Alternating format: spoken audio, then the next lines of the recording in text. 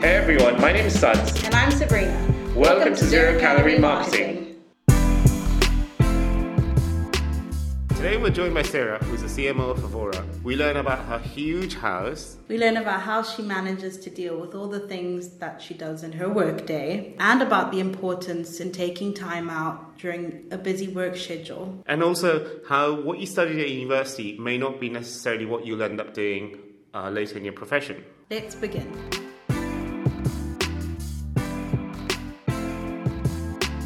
Could you tell us about who you are and what you do? Yeah, sure. Well, it's great to be invited to be with you today and have a conversation about digital marketing and other things.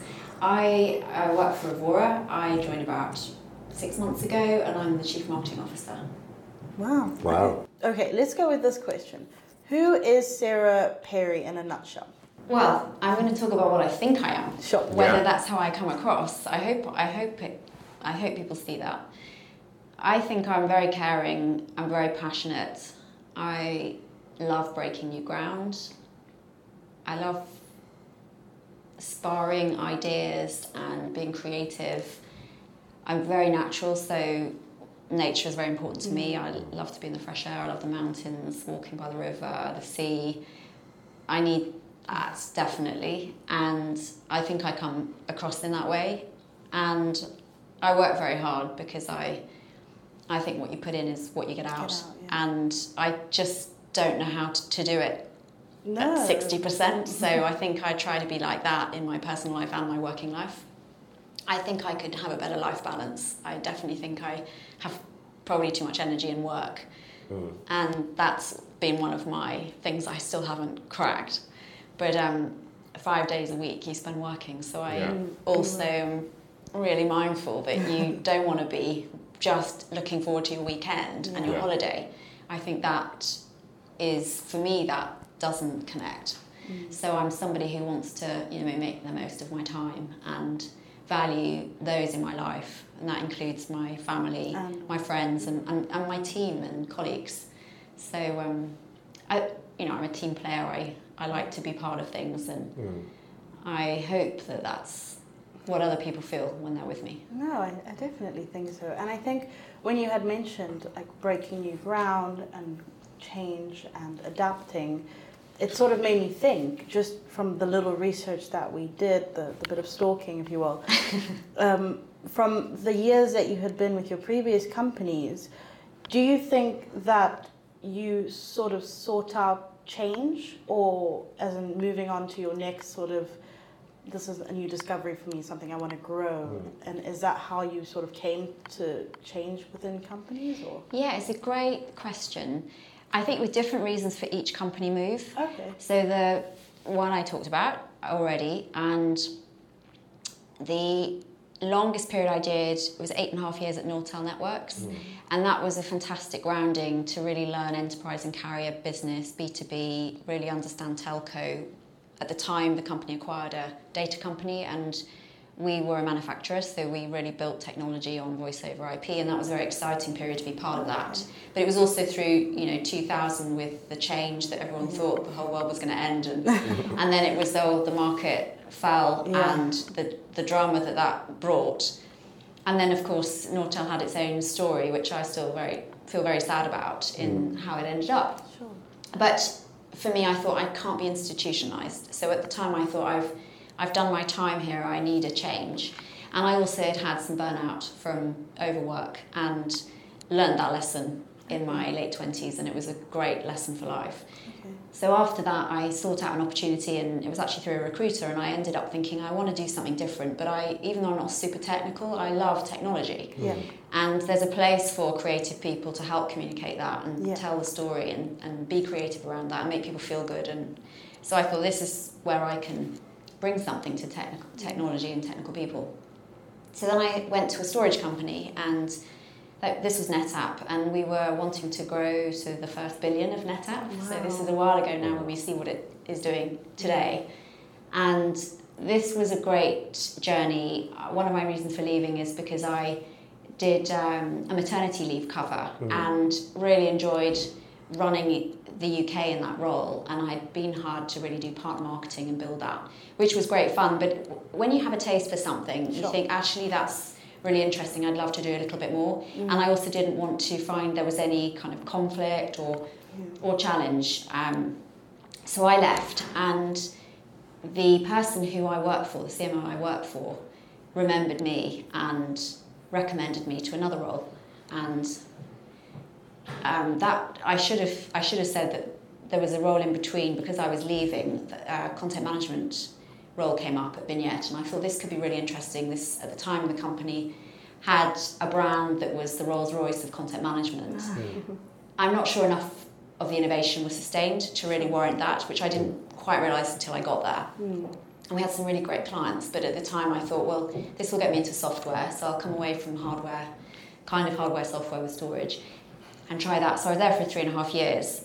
And the reason I then left is because a role came up from the CMO I'd previously worked for and said, this is a brilliant culture, this is a great company, and this is SuccessFactors that I'm talking about now. Yeah.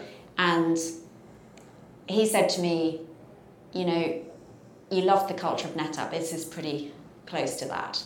Okay. And so I interviewed for that. I didn't actually join at the time. I joined, I think, a year later, and it came back round. I wasn't ready, I don't think. It came back round, and I thought, this is fate. You know, I can be a little bit hippie, the stars are aligning, I feel like I should be here.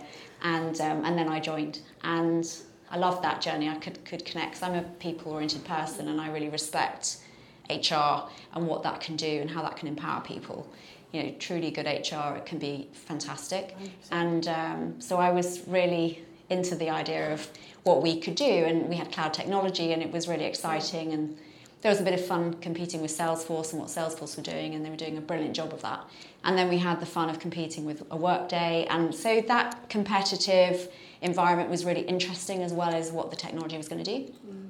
And so that was SuccessFactors, and then we were acquired by SAP, and after a year of talking about cloud and starting that cloud journey within the company, there was a point where I felt I need to be back in an environment which is very dynamic, growing ideally another startup company, because I'd had a little bit of the excitement of that growth of 4.5 years, and then being back in a big corporate, and I thought, I don't think the big corporate's for me. Oh, yeah. And then ServiceMax came up, which is again through the network, because as the older you get, you realise it's actually a smaller world than you think. And so I started at ServiceMax, and that was also through the SuccessFactors network.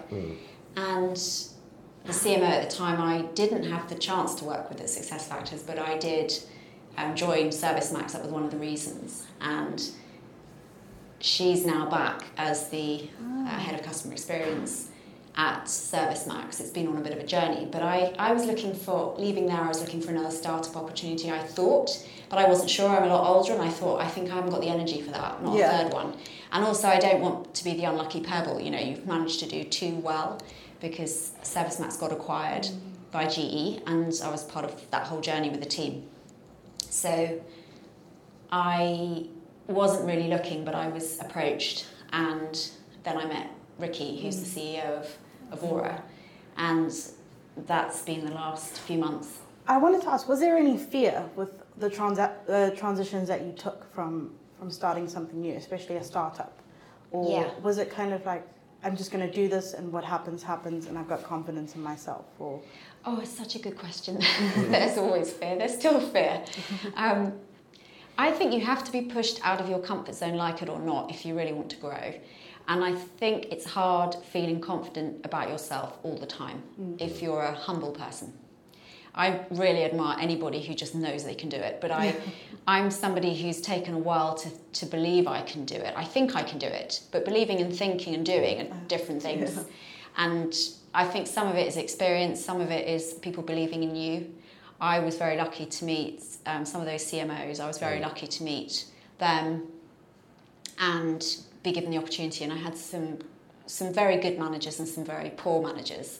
But I learned an awful lot from the poorer managers, and everyone's doing their best. I get that, but I think managers are there to help remove obstacles, give you wings, empower you, inspire you. I think that's really exciting management. So If you've got that, you have less fear because they're behind you and with you. Yeah. And if you don't have that, then you're kind of on your own, still trying to work it out and questioning, am I doing the right thing? And I think that's quite tiring if you're, thoughtful person. I appreciate some people don't think maybe too deeply and just do it. Yeah. But I also know there's an aspect of me where I sometimes do something and I think, wow, if I had actually known what I was getting myself in for, I maybe wouldn't have done that. And I think sometimes you just don't want too long on a decision because, you can regret it or you can maybe not make the move. And so I think you've got to apply what's right for you. But for me, yeah.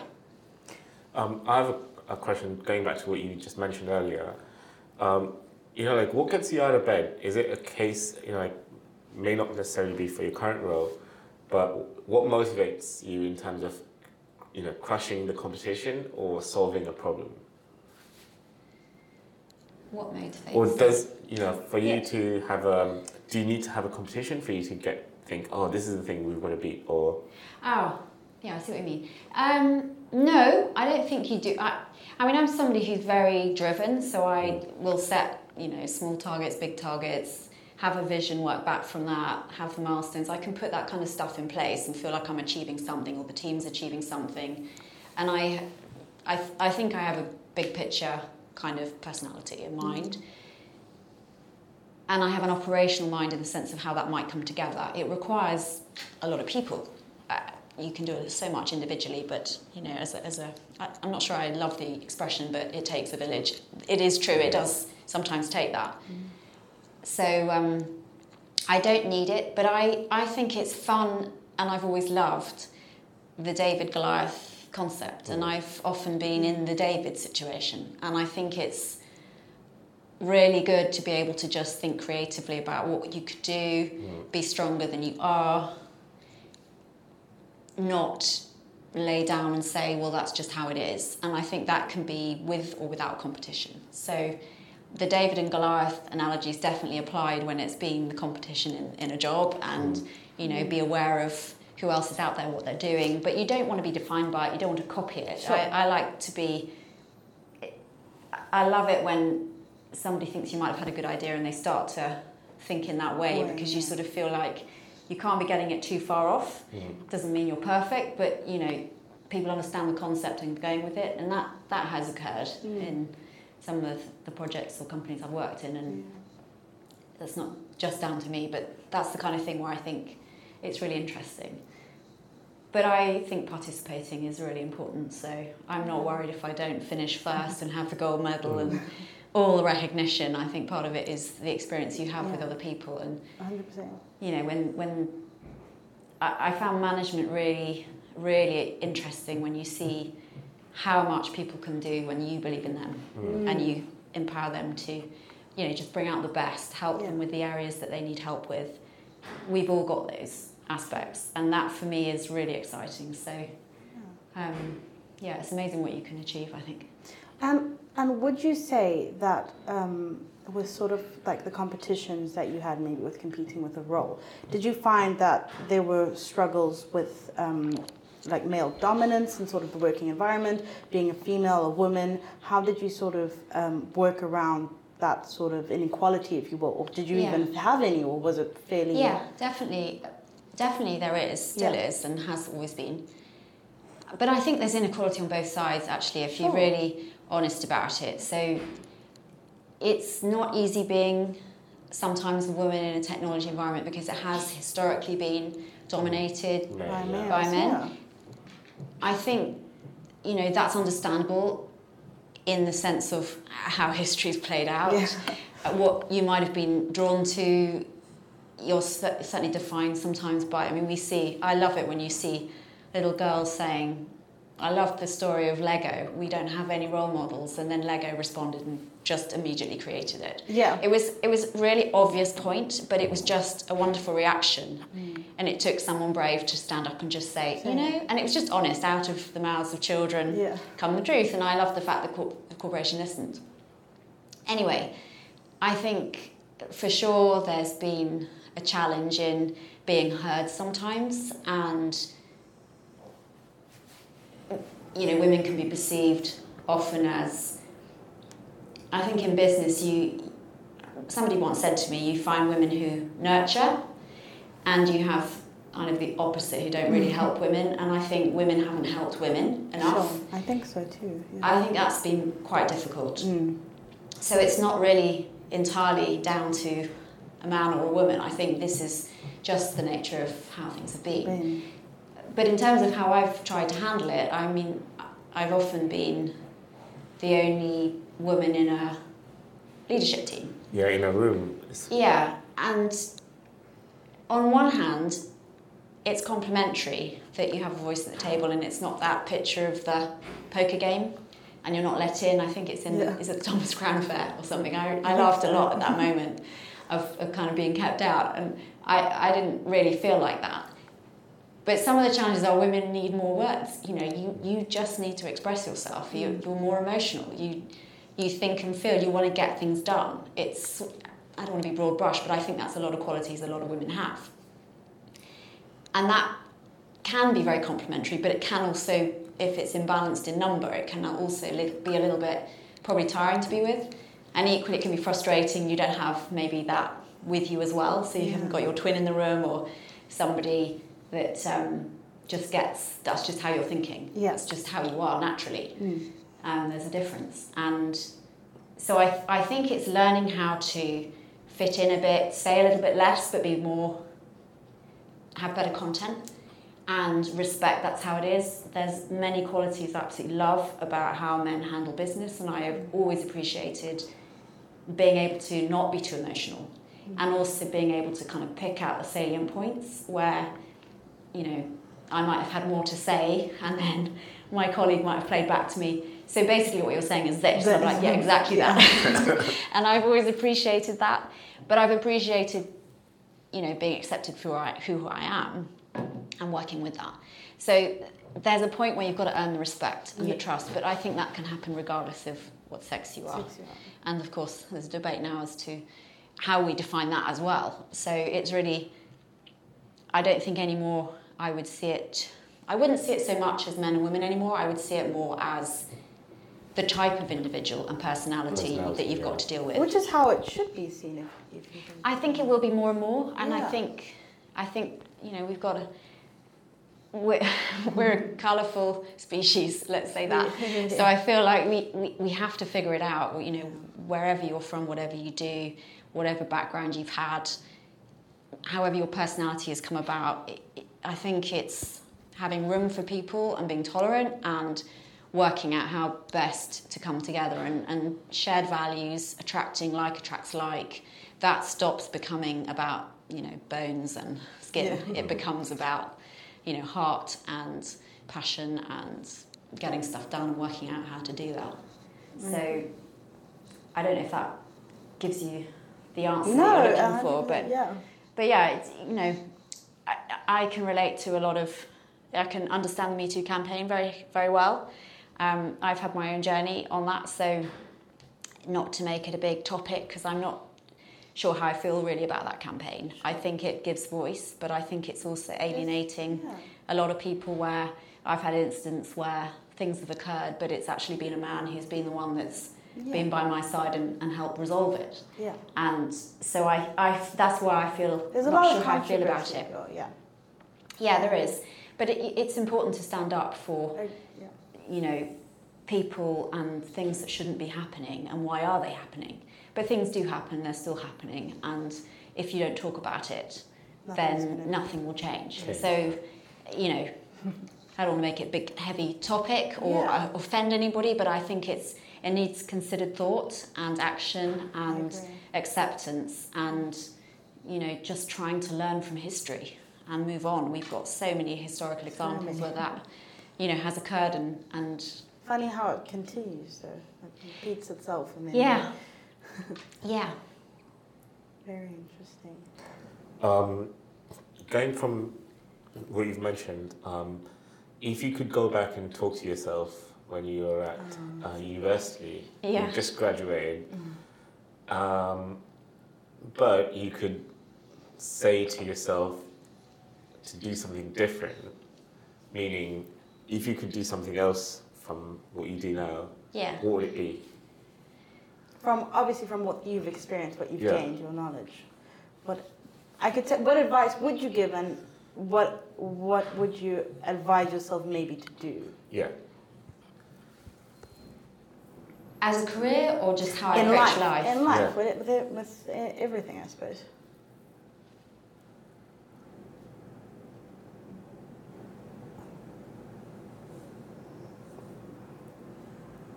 I can be too serious, so and worry too much, and care too much. So I think, not saying I'd give up caring, but I think you can. I think I Certain can aspects. drain myself too much in that, because if I make a mistake, or if I upset somebody, or something doesn't quite go right, I don't just say, oh, sure, fine, move on. I do think about that and care about that and carry it. So I think I would say to myself, you can lighten up a little bit on some stuff, to be less hard on yourself. And I've definitely had that played to me a few times, of be less hard on yourself. So I think I would have done that, and I could probably be a little bit more spontaneous in my life. I'm quite a balanced, reasonably measured, but like to surprise people sometimes, because I think I'm not always what people think. And so I think that's a nice thing to have explored maybe a little bit more of. Yeah. And whilst I didn't want the burnout, it actually taught me an awful lot. So I was pretty young. I was only 10 or so years from university. But I think sometimes you just have to learn the hard way, and learn I did.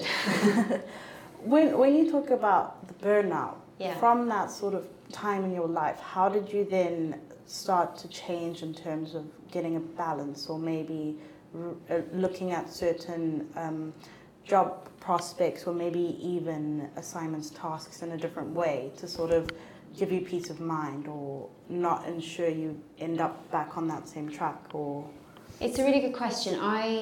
Well, for sure, you need to be the obvious stuff. You definitely need the exercise, you need the right diet, and I've always been good at the diet, and I've always been pretty active, but I think I let some of that drop. So I think I did too many hours of work, which impacted how much time you had for, I'd always have my 5 a day. yeah. So this was something I definitely never dropped, but I can't say I did regular yoga or Pilates or something that was mentally good for me and physically good for me. And so the burnout brought me to that environment, and I love both yoga and Pilates for different reasons. So I think this was important, and also making time, not being too tired for stuff at the weekend, because I think whilst it's an office-based or business-based, it's not like outdoors all the time. Sure. It's draining your brain, I think, and in my case, and that's tiring. It's not physically tiring, but it's mentally tiring. Yeah. And you're also you're with people all the time, and I need a little bit of time out, because I always know if I'm getting a bit impatient, that's time for a break. That's usually where I've just had enough. Yeah. And so I think knowing your body is really important. I will always have a little bit of pain in my body, but nothing that's dramatic. It's just I don't have the best posture, and I had a repetitive strain injury, which we didn't really know too much about in the world at the time. I'm dating myself, but email and internet happened when I was my early 20s, so nobody really knew the consequence of all this keyboard device work, and the way you sit at your desk and having a headset and just basic stuff. And so knowing the signals in your body is really important, and it's so these were some things I figured out and kept with me. Occasionally I slip, but I usually know I'm kind of yeah. So this is going sort of really into sort of micro. Your best friend has decided to launch a new business. Yeah. And they've asked your advice on marketing.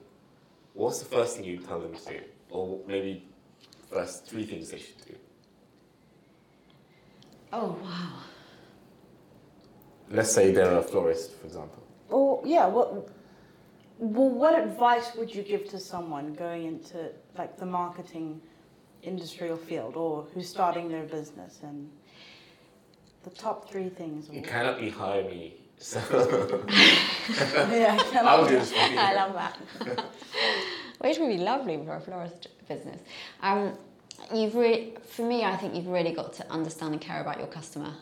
Is for me the number one thing. The experience they have, how, if it's technology, how they work with the product, for example. If it's flowers, how it makes them feel. Did you listen? Did you make some suggestions? That kind of thing I think is really important. And then that would manifest itself through the different things you might do for the customer.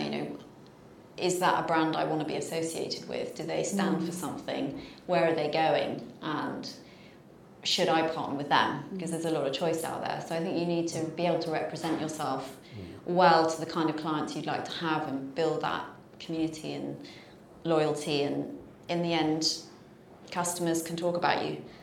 And it's so much nicer to hear from your friend or your colleague than ever it is to have an email that you haven't wanted or stalked on the internet, unless it's appropriate. The stuff, you know what I mean? It's lovely when I love it when you get a good LinkedIn message which is actually or how we came together. Yeah. It was really nice to just have a connection of not too pushy, but just, it would be really nice to just have a chat about what we do.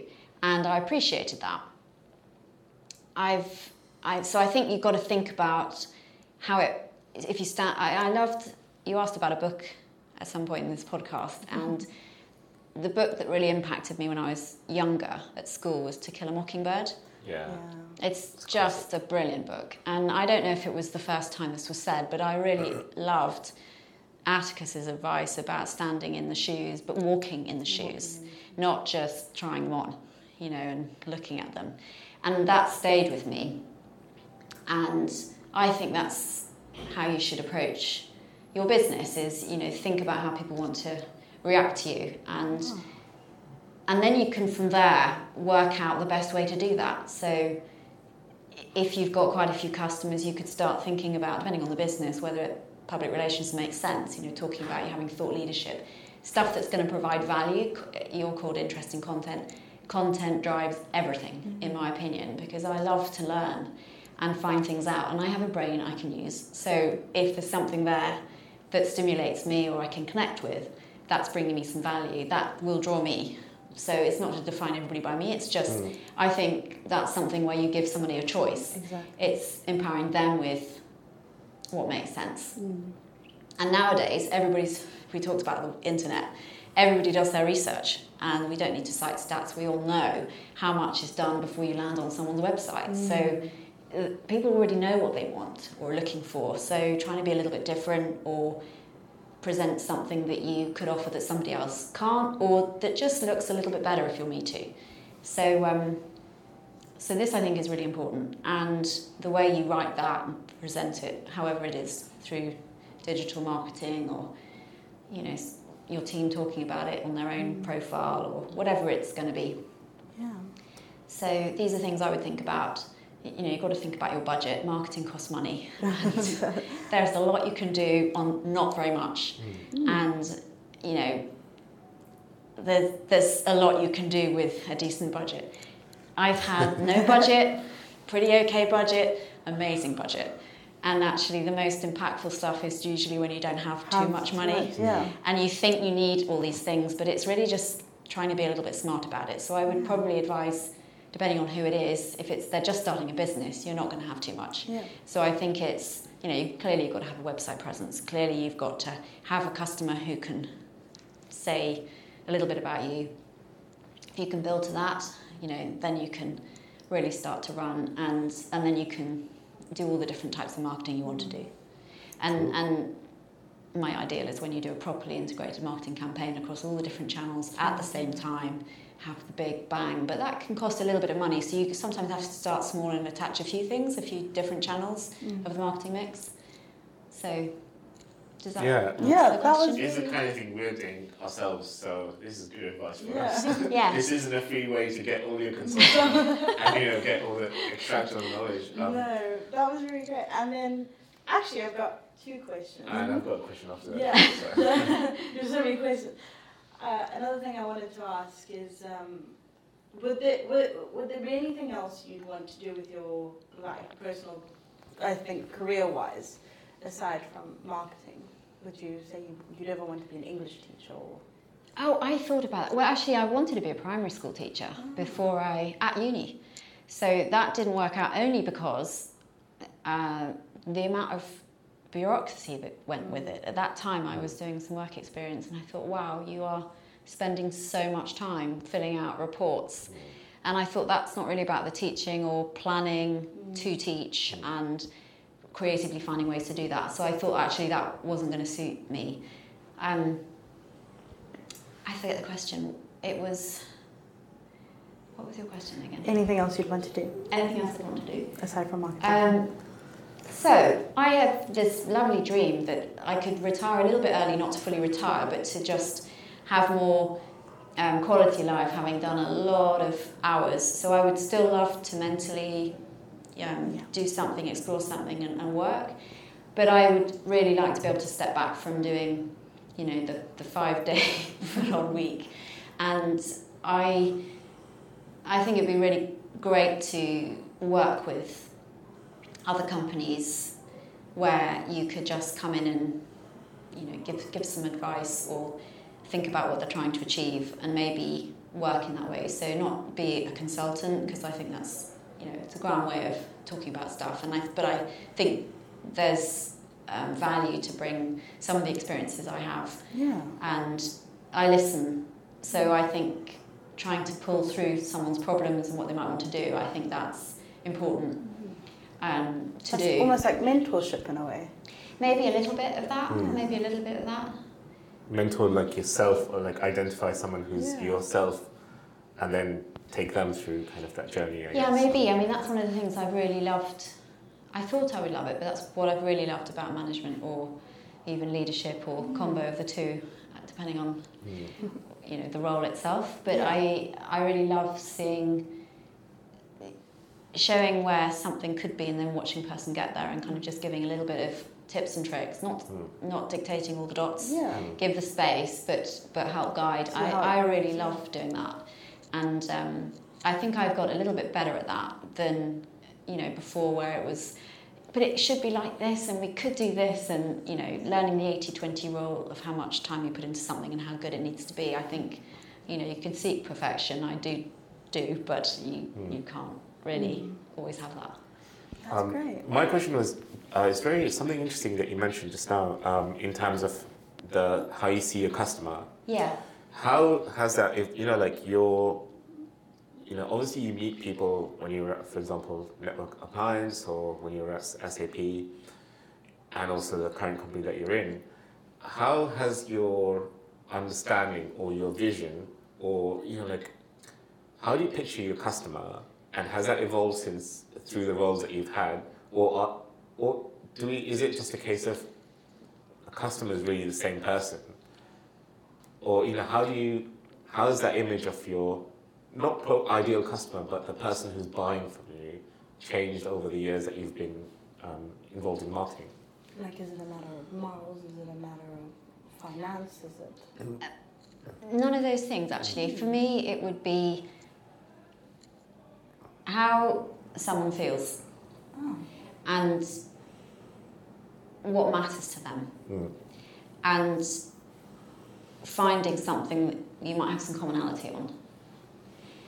But putting yourself out a little bit more, go beyond a little bit more. So examples for me would be when we've wanted to try to encourage a client to talk.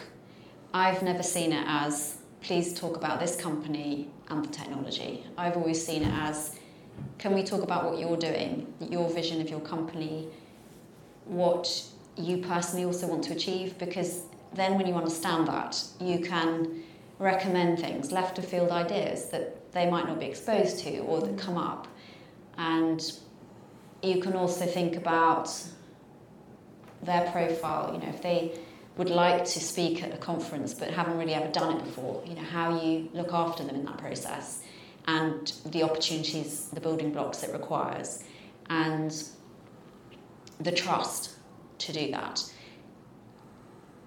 it's really interesting when you have a conversation like this and you treat customers like that, because then you're in a partnership, you've got a relationship, and it stops being about money.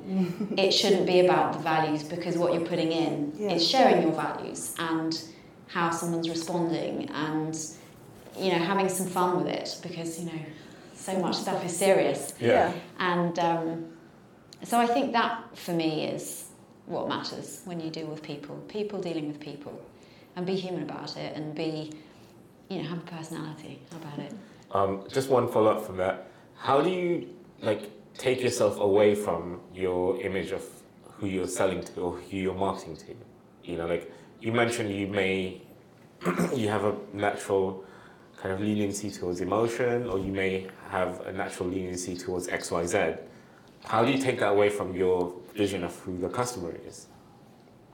Or how do you step outside of that kind of yourself in a way, And you've had many different roles where you're selling different kind of products, meaning the kind of buyers are really different from yourself. Yeah, but I think everybody's trying to do better. I think technology, because I've mainly been in technology, I'll talk about technology. I feel like technology can enable you, but it's what you do with it. That's what counts. And if you can then think about, okay, what is the challenge the customer has? But you need the context, because I think it's sometimes too short, where what might be the obvious point and might be the one shared with you, if you don't ask why or have more context, you don't know that there's 2 or 3 things that may become more important than that.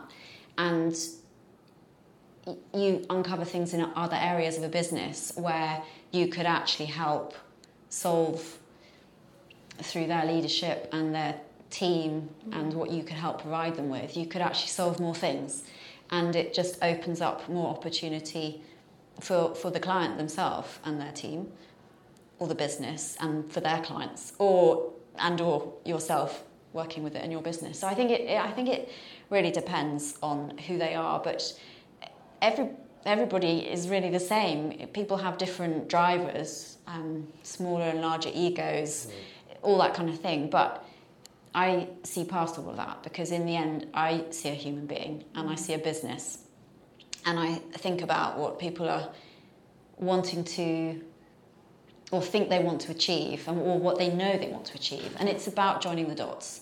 It's working it out and taking the time to do that, and remembering stuff. I think it's important. If someone told me something a year ago, I still sort of think back to that. Or if I heard, and it's not that I have this amazing elephant memory, but it's just, there are some things that stay with me. If somebody says, I just would love that, or could we think about this? I think you've got to think about those things and remember those things and carry it through. Another thing I wanted to ask, I think, just before we start rounding it up and often closing up, do you see yourself in marketing, continuing being in the industry, working in the next 5-10 years? And if so, where do you see the marketing or digital marketing industry going from here? And how do you currently keep up with the trends and changes that are happening in the industry? That's a big question. Yeah. To finish. Yeah. I think digital marketing's got to be careful, because I think there's too much noise. I think it's very distracting. I think you can get too much information, which then, technology communication should actually help us, and it's hindering us. And I think this is something which digital marketing needs to be careful of.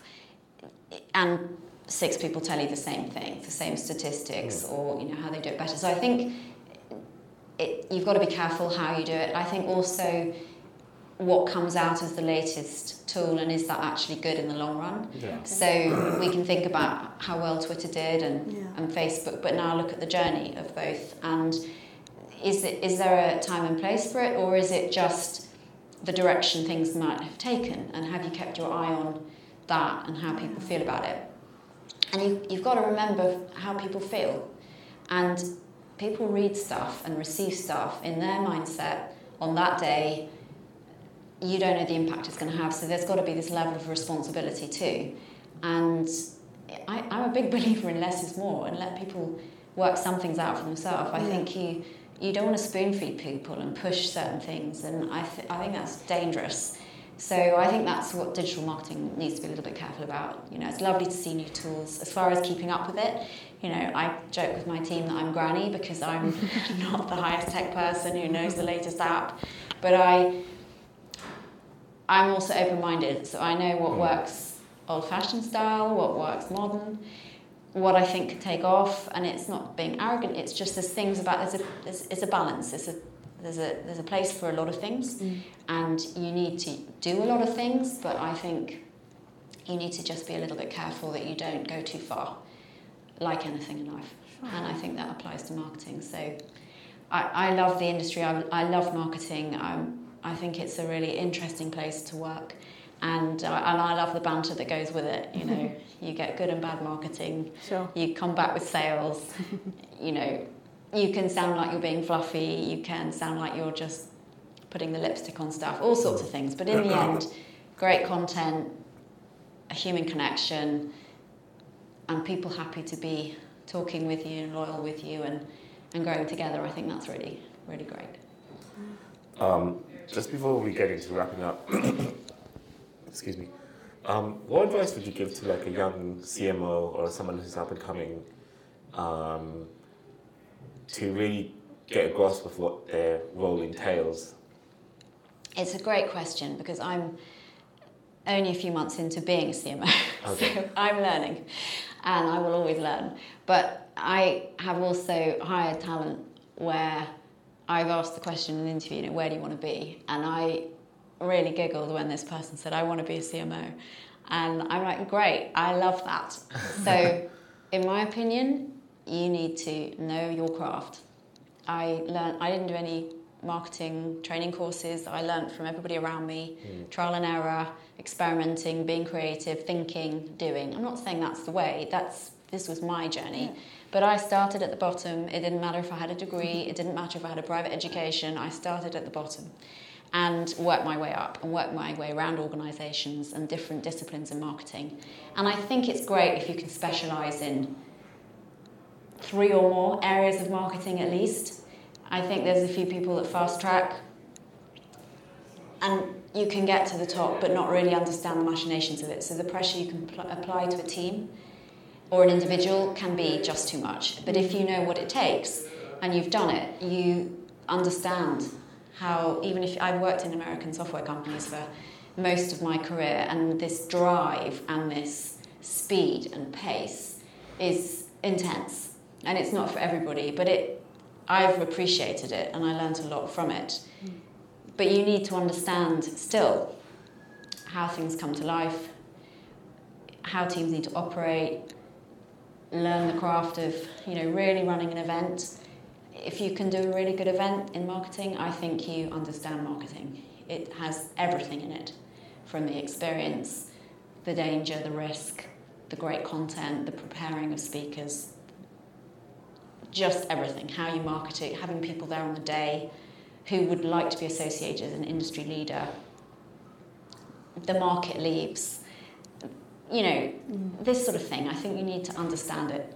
And I think going too quickly into a role, you will not be richer for it, in my opinion. I think it's worth having a bit of time and graft. With that in mind, are you looking forward to speaking at Flight on the 8th of October? I'm extremely nervous about speaking at Flight, mainly because I usually am behind the scenes. And so this is a role where I'm more in front of the scenes. Yeah. So I've got to get over myself in that way. Well, I'm one speaker in amongst, you know, distinguished companies, so it's intimidating. But I've got to push myself a little bit, and it was extremely nice to be trusted with doing that. So I hope I do justice to the person who invited me to it. But I'm a little bit nervous about it, I'll be honest. And I always worry, do I give enough good information for people? And We'll see. Yeah. No, I think it will be great. Should we do our last question? Or maybe 1 second. One more. If you could have a billboard in, let's say, Piccadilly Circus, and you had 1 sentence, it could be about anything, what would that be? Advice for anyone. Oh, it's a random. What's the first thing that comes to mind? I'm thinking it would be something like care, consider, do it, and don't have a regret. But take people with you. Don't think it's just about you. It never is. And it shouldn't be. Yeah. I think you can be so strong with others. But if you think it's about you, I think that is really sad. Leave your mark. And Tom always says to me, imagine a beach and you've got the footsteps going across the beach and you look back and you can kind of see your path. I think it's a really nice way to think about things that you do. You do leave your mark on the world and on people, and I feel like it would be nice that you brought something positive to someone or group of people, and you can be remembered for that, and you can inspire that in others. So it's not 1 sentence, but this is the kind of thing I'd like to We leave. can have like one of those electric sliding, yeah. Only for English literature graduates, I think that, because they're wordy people, so that's good. I told you, I'm not great at summarising. This is something I would have loved to have told myself at uni. What did you do your thesis on? I don't think we did a thesis, actually. We had to study 3 authors. Austen was one of my chosen authors. I'm that old I can't remember, which is shocking. No, that's what I was just curious. We'll edit that, Yeah. No, it's all right. Okay, our last question is, how can someone get in contact with you? LinkedIn. LinkedIn. Perfect. Well, thank you so much for joining us, Sarah. Yeah, Thank it's you. been amazing. We may have overrun by 20 minutes or so. Oh my goodness. And we have taken away so many takeaways from this conversation. Great advice. Some great advice, not just from your early background, but also how you got into it, and also lots of things that people can learn from Life lessons. life lessons. Yeah. So we are very, very thankful for your time. Well, thank you. It's a brilliant initiative. I didn't know what to expect, but I love the way you've approached it, and I think it's so nice to have this kind of thing out there for people if they want to tune in and listen to a little bit. So thank you so much. Thank you. Thank you. So just to get everyone comfortable and for people to know a little bit about yourself, we're going to introduce our rapid fire questions. Beach or city break? City break. Card or cash? Card. Summer or winter? Summer. London summer. Ooh. Last year, yes. Morning, noon or night? Morning. Favorite TV show of all time? Oh, that's a really hard one. Oh, I'm going to have to come back to that. That's all right. Think straight away. Pepsi or Coke? Neither. That's all right. Nice. Which Friends character would you be if you've seen the show? Oh, I definitely know the show. Which would I be? I would probably be a blend of Rachel and Monica. Okay. I don't think I'm exclusive to one. Favorite movie? I loved Shawshank Redemption. Oh, that is a That's good a one. good Yeah. one. We studied that in school. Who would play you in a film? Oh, great question. Who would I like to play me in a film? I'm quite quirky. I always thought someone like Meg Ryan or Elizabeth Shue, Oh, if you know them. Meg Ryan, yeah. I'm not sure if that's still current, but at one point I thought maybe. yeah. No, I like that. Favorite place you've ever been to? I loved Alaska, and it wasn't somewhere Oh, wow. I'd imagined going. That's a very but it's unusual a one. fantastic place to go. Really loved it. How come you ended up going to Alaska? It was a dream holiday for my partner and his 2 girls, and they just were planning it for a few years, and I joined their life, and one day it was, shall we just go? And I'm like, yeah, let's go. Sweet. And yeah, it was a fantastic trip. Really, it's a beautiful, beautiful place, lovely people, and enormous. You know, I definitely recommend you plan your trip wisely Wow. because you can be driving a lot. Wow. What was the last book you read? Last book I read, I wish I had more time to read. I think it was a business book. When I joined Evora, I wanted to get into Series A startup environment, so I read 4 in the first 5 weeks by of Scott being in the Galloway. company. Professor Scott Galloway. I'm trying to remember all the names now. It just feels like a bit of a blur. Sorry, not a great answer. That's his book. I haven't read it yet, but it's in my list. Okay. It's really funny, this author. Yeah. One of my favourite books, though, it's not the last one I read, but The Secret History by Donna Tartt. I thought was a fantastic book. It's a good one. You need to get through the first 5 chapters, but then it really takes off, and that really captured my imagination. It goes back to your education. Yeah, it does. It does. And the other one I loved was they've got 2 names for it, and it's an English author. The Other Hand.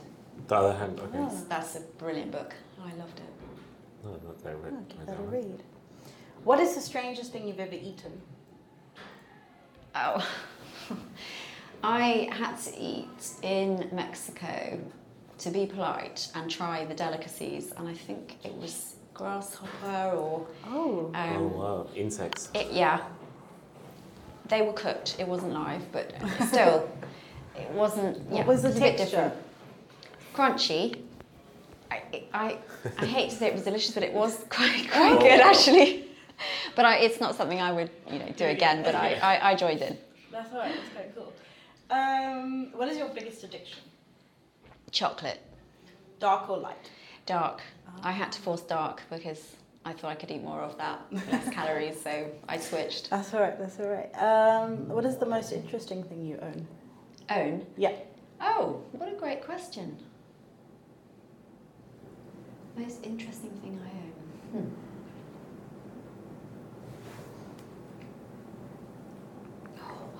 It is quite a tough question. This is a really It's tough very one. tough. It always gets our guests.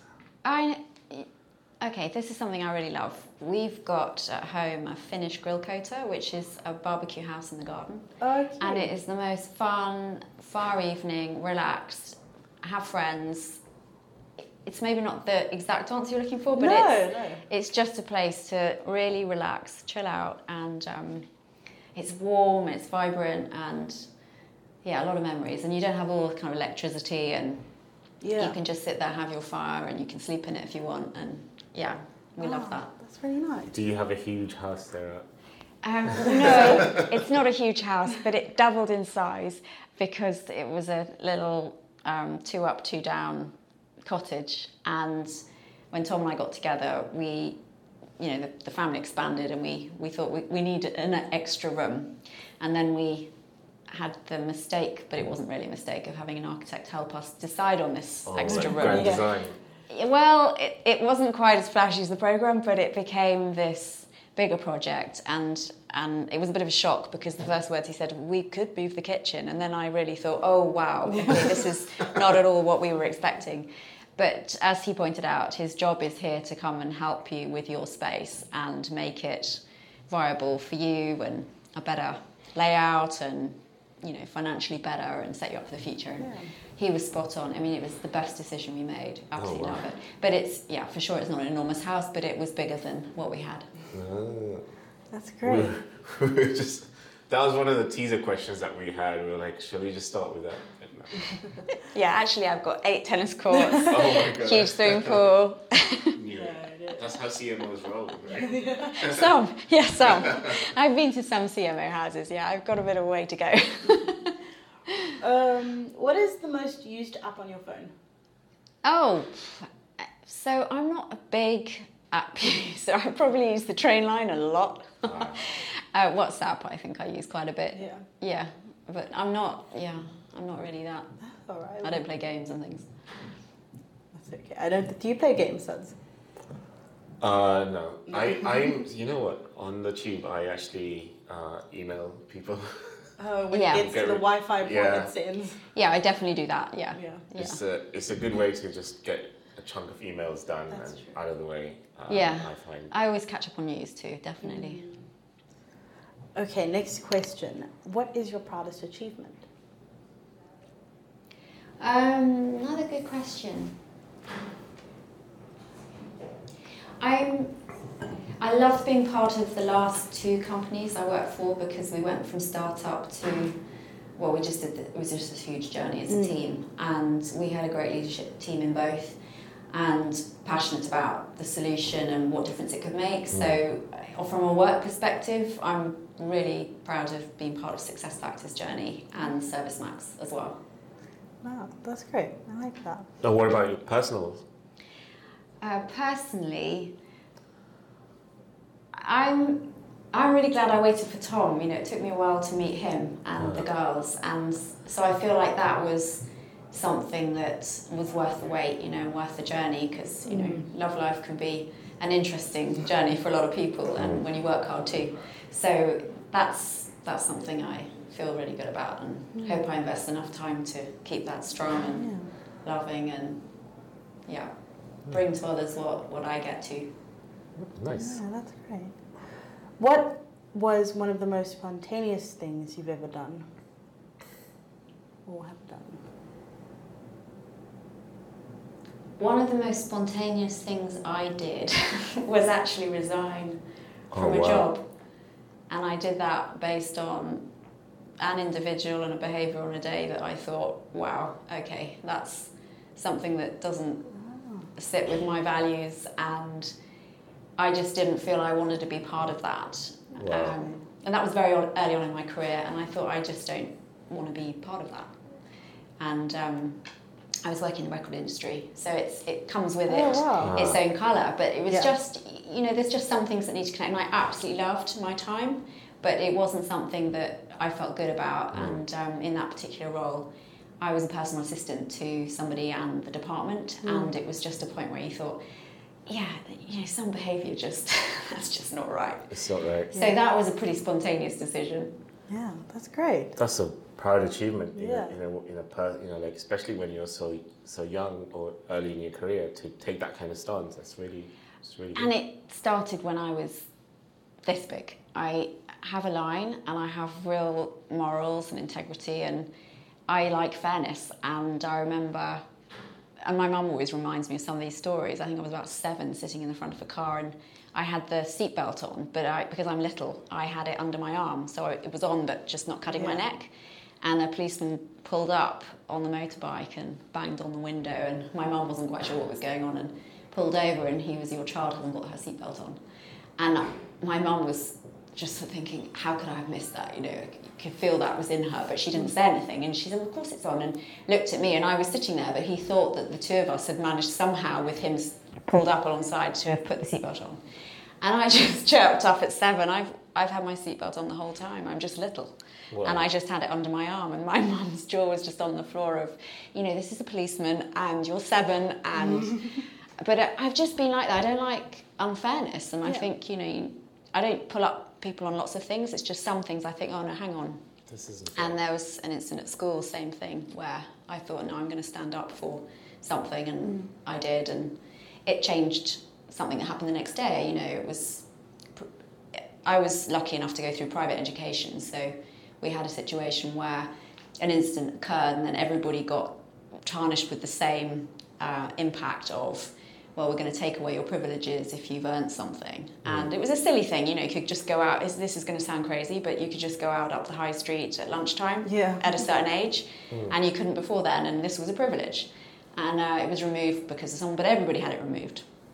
So I just went up the next morning and gave it was like a little ribbon we had, and I just handed it in and said, I don't want this anymore.